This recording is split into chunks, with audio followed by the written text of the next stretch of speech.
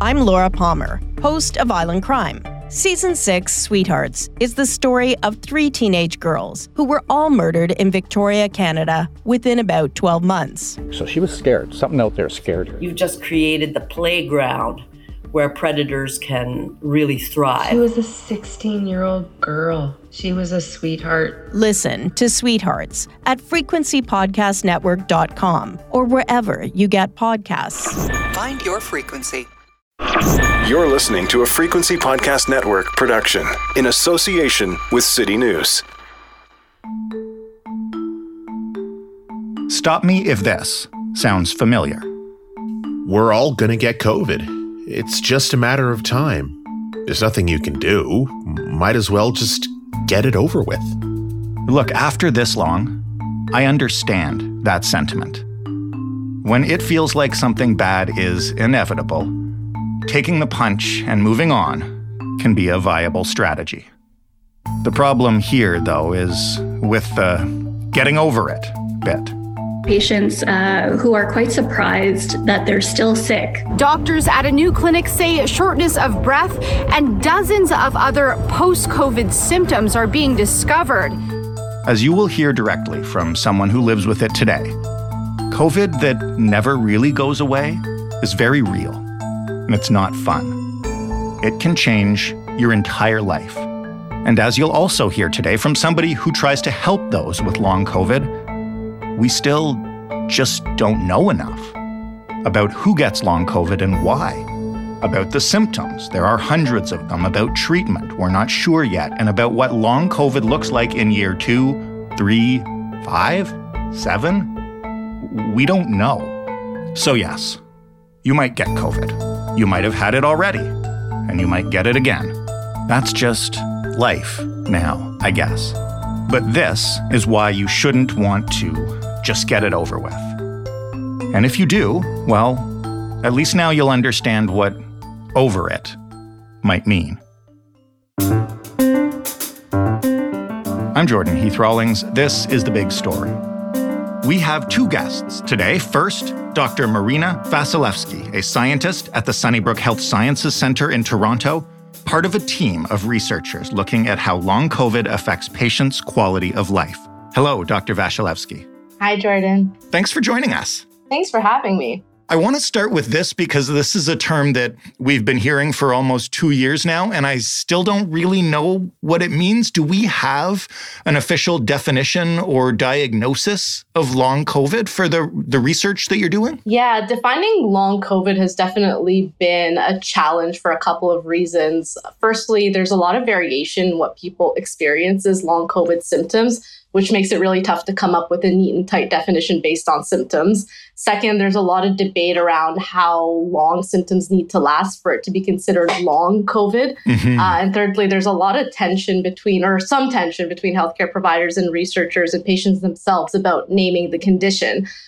So the term long COVID, I don't know if a lot of people know, was actually coined and used by patients themselves early on in the pandemic to capture this experience of ongoing and prolonged COVID symptoms.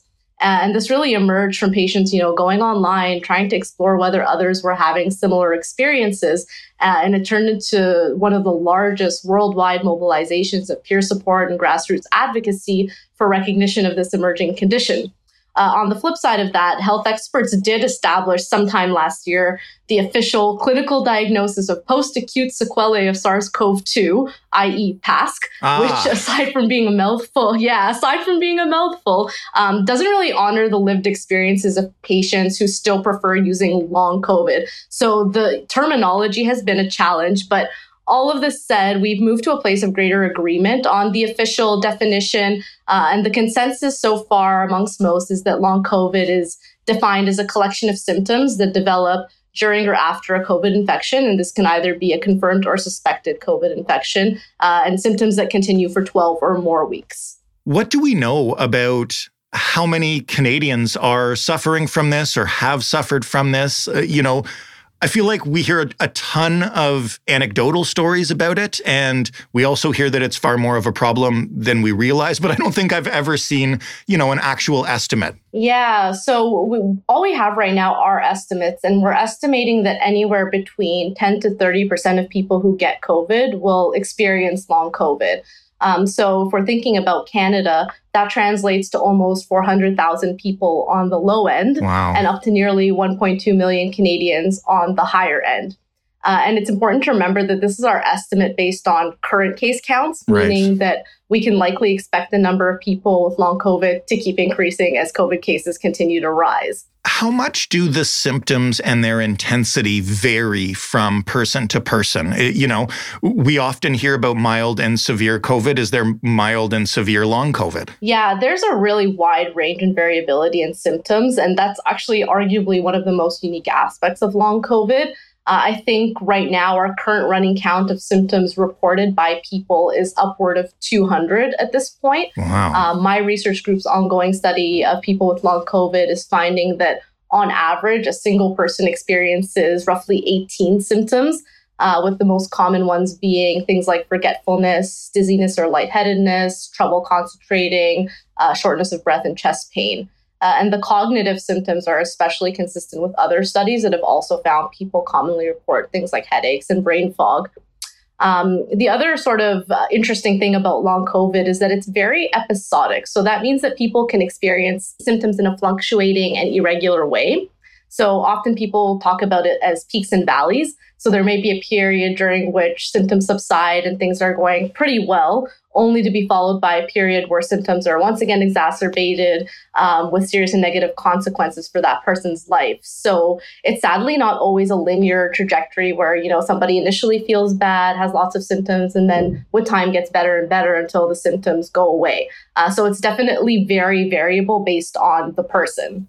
Have we seen this with any other virus in humans? Is this a new thing where, the symptoms can vary so much, not everybody gets it for the same amount of time, they can go and come back? It doesn't sound like anything I've heard of. Yeah, so it is similar in some ways to other post-viral illnesses. We've been hearing a lot of comparisons to chronic fatigue syndrome. So I don't think that this is necessarily new, but I think the scale of it is what's really striking right now. And especially in this day and age of, information sharing and the internet, I think knowledge is spreading a lot faster than it may have in the past. And I think we're more aware in real time of what's developing. How the heck do you treat an illness like this that can have up to 200 different symptoms that can vary in terms of how intense they are and how long they last for? That sounds like a nightmare. Yeah, I think it's very individualized. So it's going to depend a lot on people's individual symptoms, how it's impacting their life and what that requires. So I don't think that this is going to be a one-size-fits-all approach. I think it's going to be a lot more precise and tailored to individual people's needs. And it, again, depends on what their symptoms are and how it's impacting their quality of life and day-to-day activities and how to help them maintain participation in those things that matter. We've known about this post-viral illness for almost 2 years now. How have our treatments evolved over that time? Are we making progress helping long COVID patients get better? I think we're definitely making a lot of progress, especially, in the same way that COVID was a novel virus, long COVID is a novel condition. And so we are very literally learning about it and simultaneously addressing the condition in real time. So if you think about it from that perspective, I think we've made some really great strides already.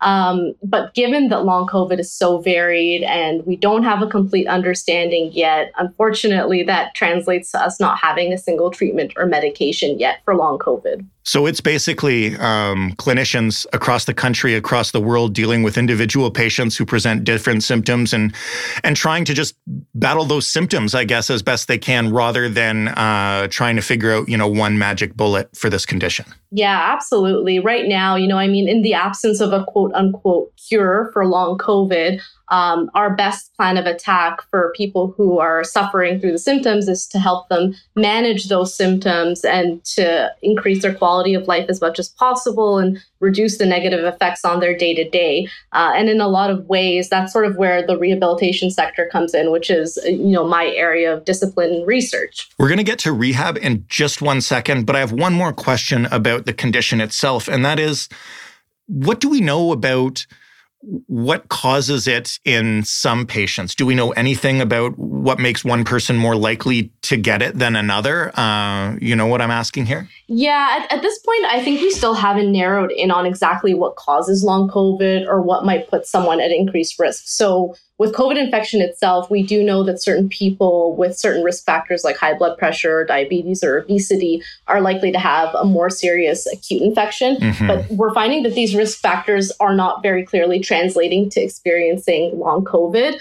And so, that's another puzzling thing about long COVID is that it's not actually dependent on the severity of the initial infection. So it's very possible that somebody may have had COVID, had a very, mild bout of it, and was fine initially, but months later is now experiencing these symptoms of long COVID.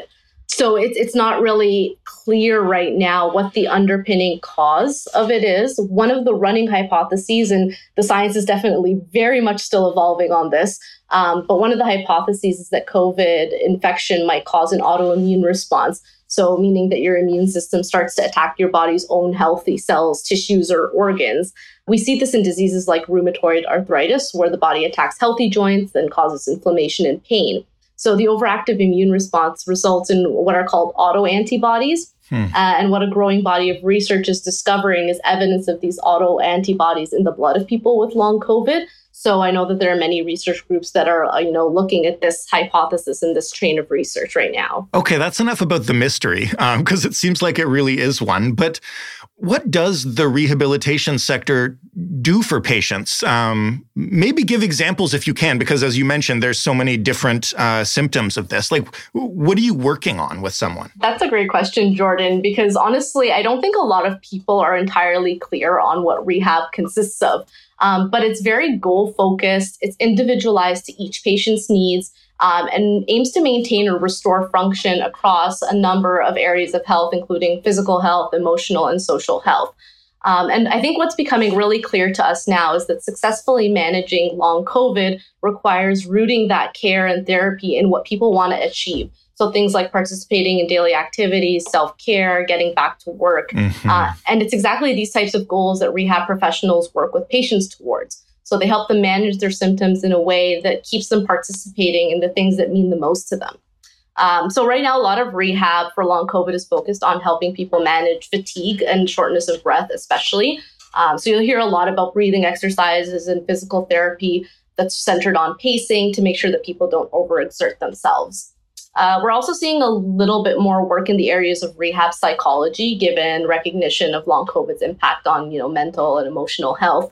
But I really think we're just scratching the surface on that. And we're going to be really pleasantly surprised in the months and years to come with the progress we make in terms of collaboration between different care providers and researchers and disciplines to address even further the mental health and social well-being of people with long COVID. Do we have the resources in this country to rehab anywhere between 300,000 and 1.2 million long COVID sufferers?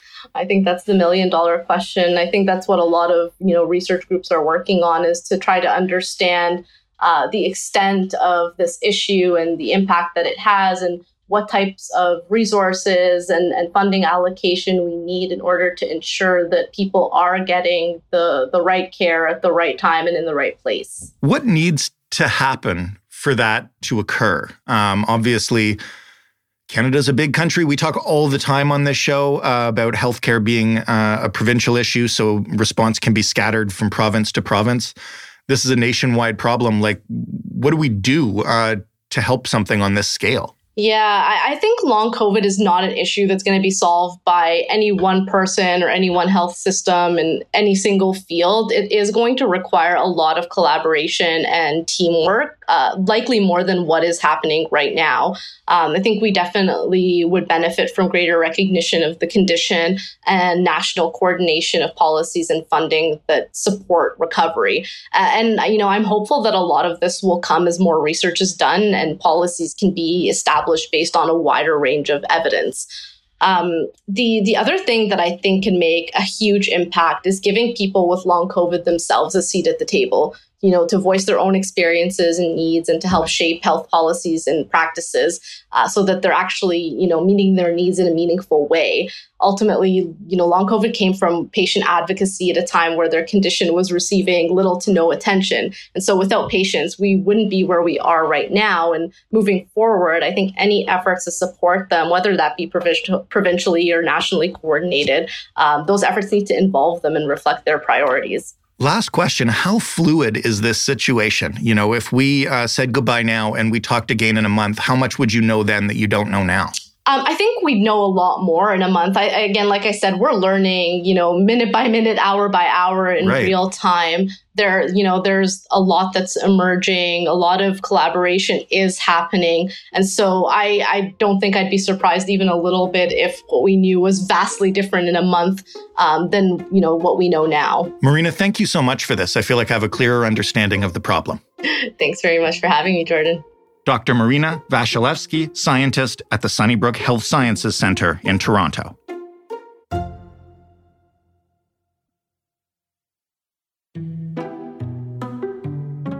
Our second guest today, Susie Goulding, the founder of COVID Long Haulers Canada, Canada's largest online support group for survivors of COVID-19, and a COVID long hauler herself. Hello, Susie. Hi, Jordan. Thanks for having me.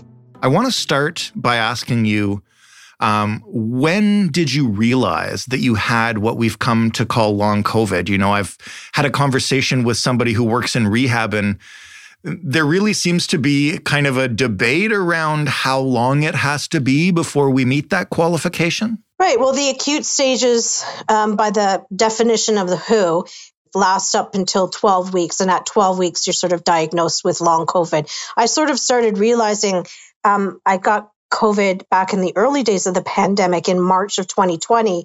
And when it was first, a new virus to us here, it was supposedly thought that we would get better in a couple of weeks.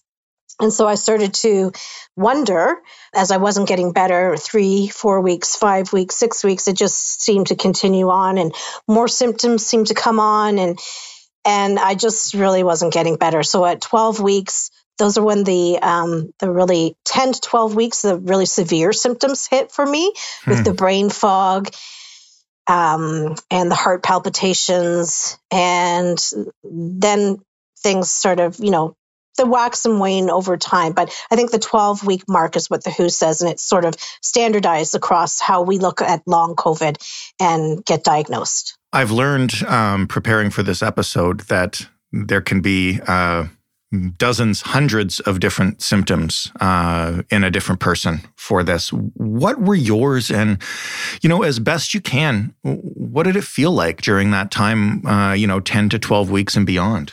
So my symptoms started off, what's interesting about long haulers is that many long haulers, and the majority of us, started off with a mild case of COVID. For me, it was just a very, very kind of tickle, sore throat that I didn't think would turn into anything. But 4 days into it, I felt like I got slammed in the back of my head with a 2x4, just all this inflammation I could feel. And I had great difficulty swallowing it. It was like my throat was paralyzed on one side and I couldn't swallow properly anymore. So then the symptoms it was almost as though you can feel it moving through the different systems in your body. So what started out as sort of an ear, nose, throat issues, then traveled to gastrointestinal, and then it was sort of like flu-like, and symptoms of GERD started showing, which I still have to today. And then it went, for me, it completely missed my lungs, and it went into my heart. And then sort of 10 to 12 weeks, different issues started showing up, and fatigue, and brain fog. So the classic symptoms of COVID are the brain fog, the post-exertional malaise, the exhaustion, and I think a lot of heart issues like tachycardia. There's just so many symptoms, just as you said. There's over 200 symptoms listed. And what's interesting is that nobody presents the same, which makes things very difficult for our medical practitioners in trying to diagnose, because not one long hauler will look the same. We all have a different variation of symptoms. How has your quality of life and everyday experience changed since then? Well, it's been 2 years now, and I did manage to access a rehab clinic that was treating long haulers for 3 months of rehab. So I vastly improved. I still do have symptoms that I live with today. I still have issues with recalling of words. My memory is not like it used to be. I have gastrointestinal issues, and, if I do too much, my symptoms will flare and I'll get rashes on my body and different things happen. And so I think I forgot the question. Sorry. This is what happens. This is the brain fog. You'll be mid-sentence, and complex thoughts where you try to grasp and hang on to something to bring it back, it just disappears from your mind as to what you were just talking about. So, yeah. That sounds really difficult. It is difficult, especially finding, for me, it's the word fumbling. So I have to be really careful now. The quality of life, my life has changed. I had to change careers. I wasn't able to do the job that I used to do. I was a floral designer in a busy, physically demanding environment. And so I can no longer do that work. I've since changed to be a medic in the film industry, and it's like a desk job. But I also, I have to be careful. So when I get up for the day, I have to just kind of gauge the temperature outside, because I can no longer take heat. Heat, I find, just fries my brain. And I don't do well in heat, and I don't do well in extreme cold. So temperatures really affect me. And if I do get caught in heat or cold, then my body will just malfunction, and I'll be out for about 3 or 4 days trying to recover. Wow. So I have to be really careful now in what I do and where I do. And, the things that I do, I've lost a lot of the life that I used to have. I used to be, very physically active. I have a young son. He's 13 years old and 3 dogs. And I just can't get out and do the things that I used to. I used to live a really full, vivacious life.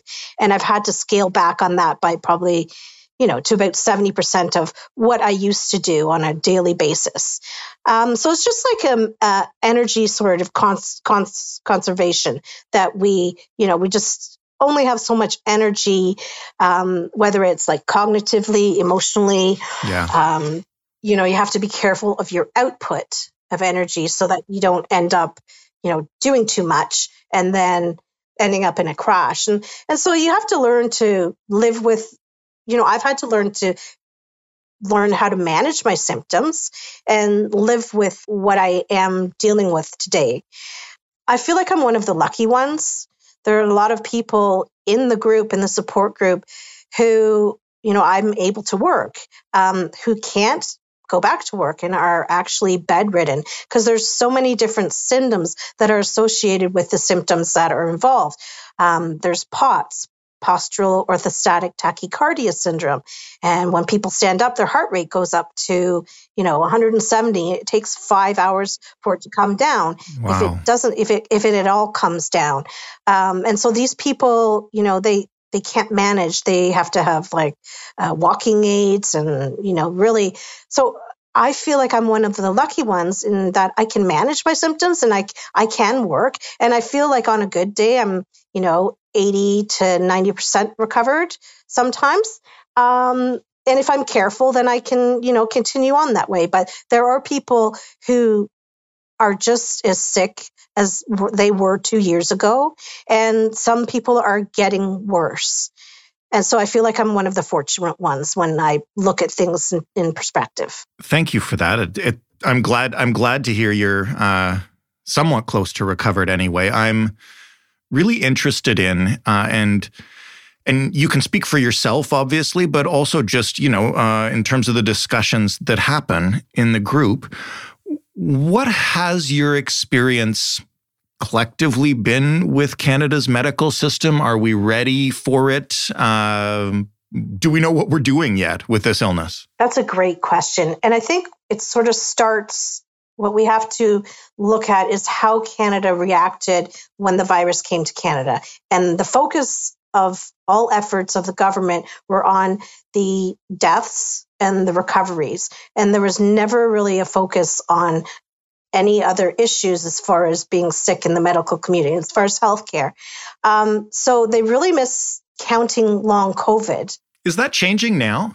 It's been 2 years. It's slowly changing, but this is the problem. We've already accumulated this huge, masses of people. Yeah. And now we're starting to deal with it. So it's a very lagging situation where if the government had proactively realized that this was happening, then now we wouldn't be in the situation that we are, with dire straits, with people and that continually growing, and then we haven't dealt with it. Like, what are we going to do now? So what's interesting is that Canadian healthcare, there are different silos like right across the country, and the country really doesn't work in tandem. Every province has their own healthcare and the way that they approach things. So It's difficult to pass information along. And so the dissemination of information from the federal government just to get down to our GPs, it's not happening at a fast rate. So there are still doctors today who have no idea of what long COVID is. They've never heard of it.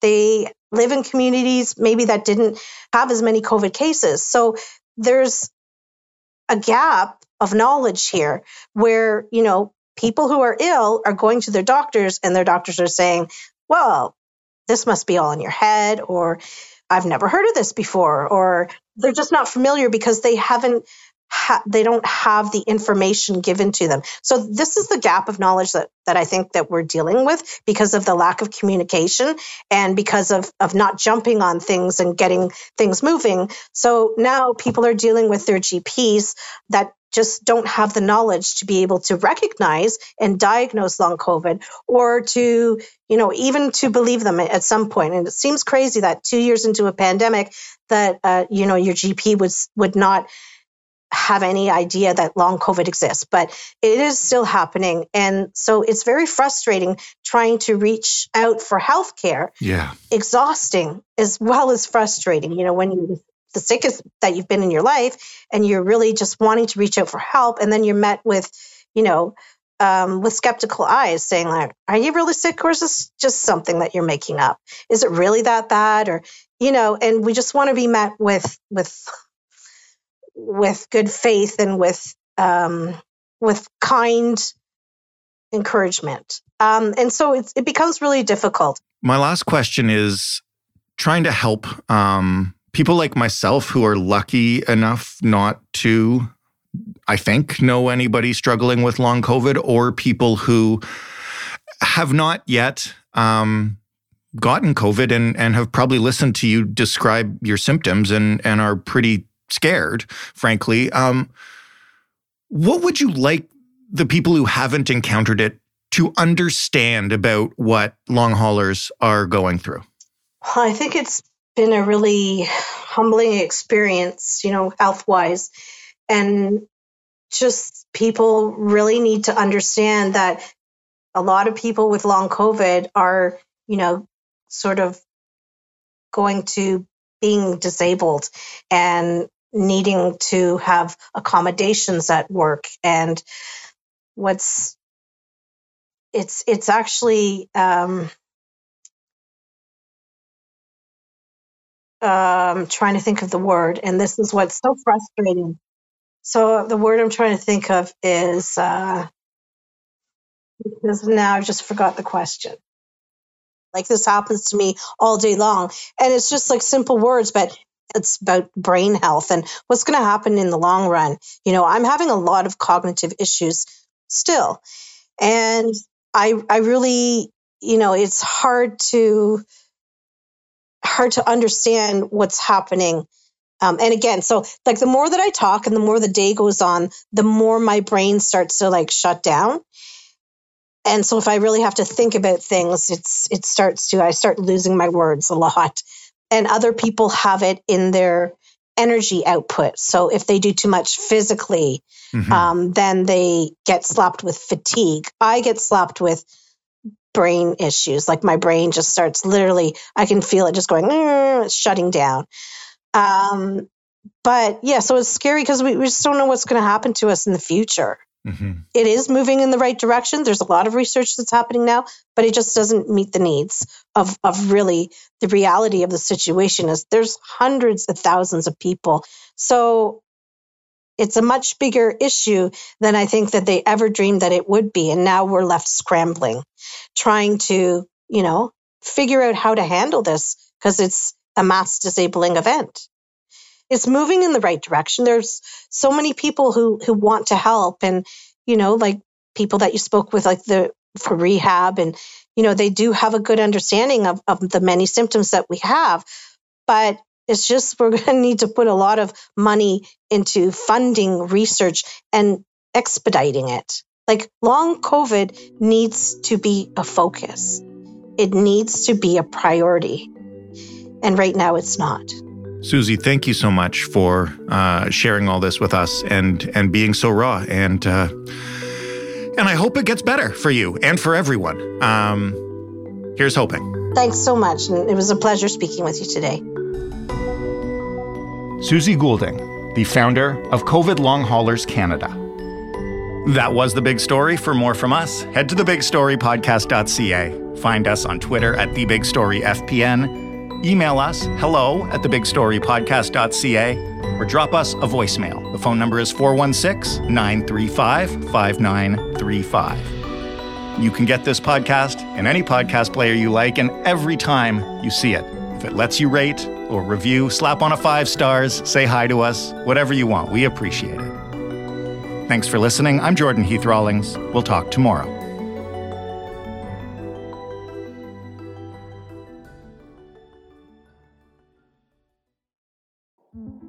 In 2007, TV network CBS dropped 40 kids in the middle of the New Mexico desert as part of a brand new reality show. These kids would have to build their own society from scratch. And if this sounds like Lord of the Flies to you, well, it was meant to. We were on this mission together, and we were going to prove to the world that we could make a better society than adults could. I'm Josh Gwynn, and I want to know what this wild TV experiment was really about. Split Screen, Kid Nation, a 6-part podcast from CBC. Available now.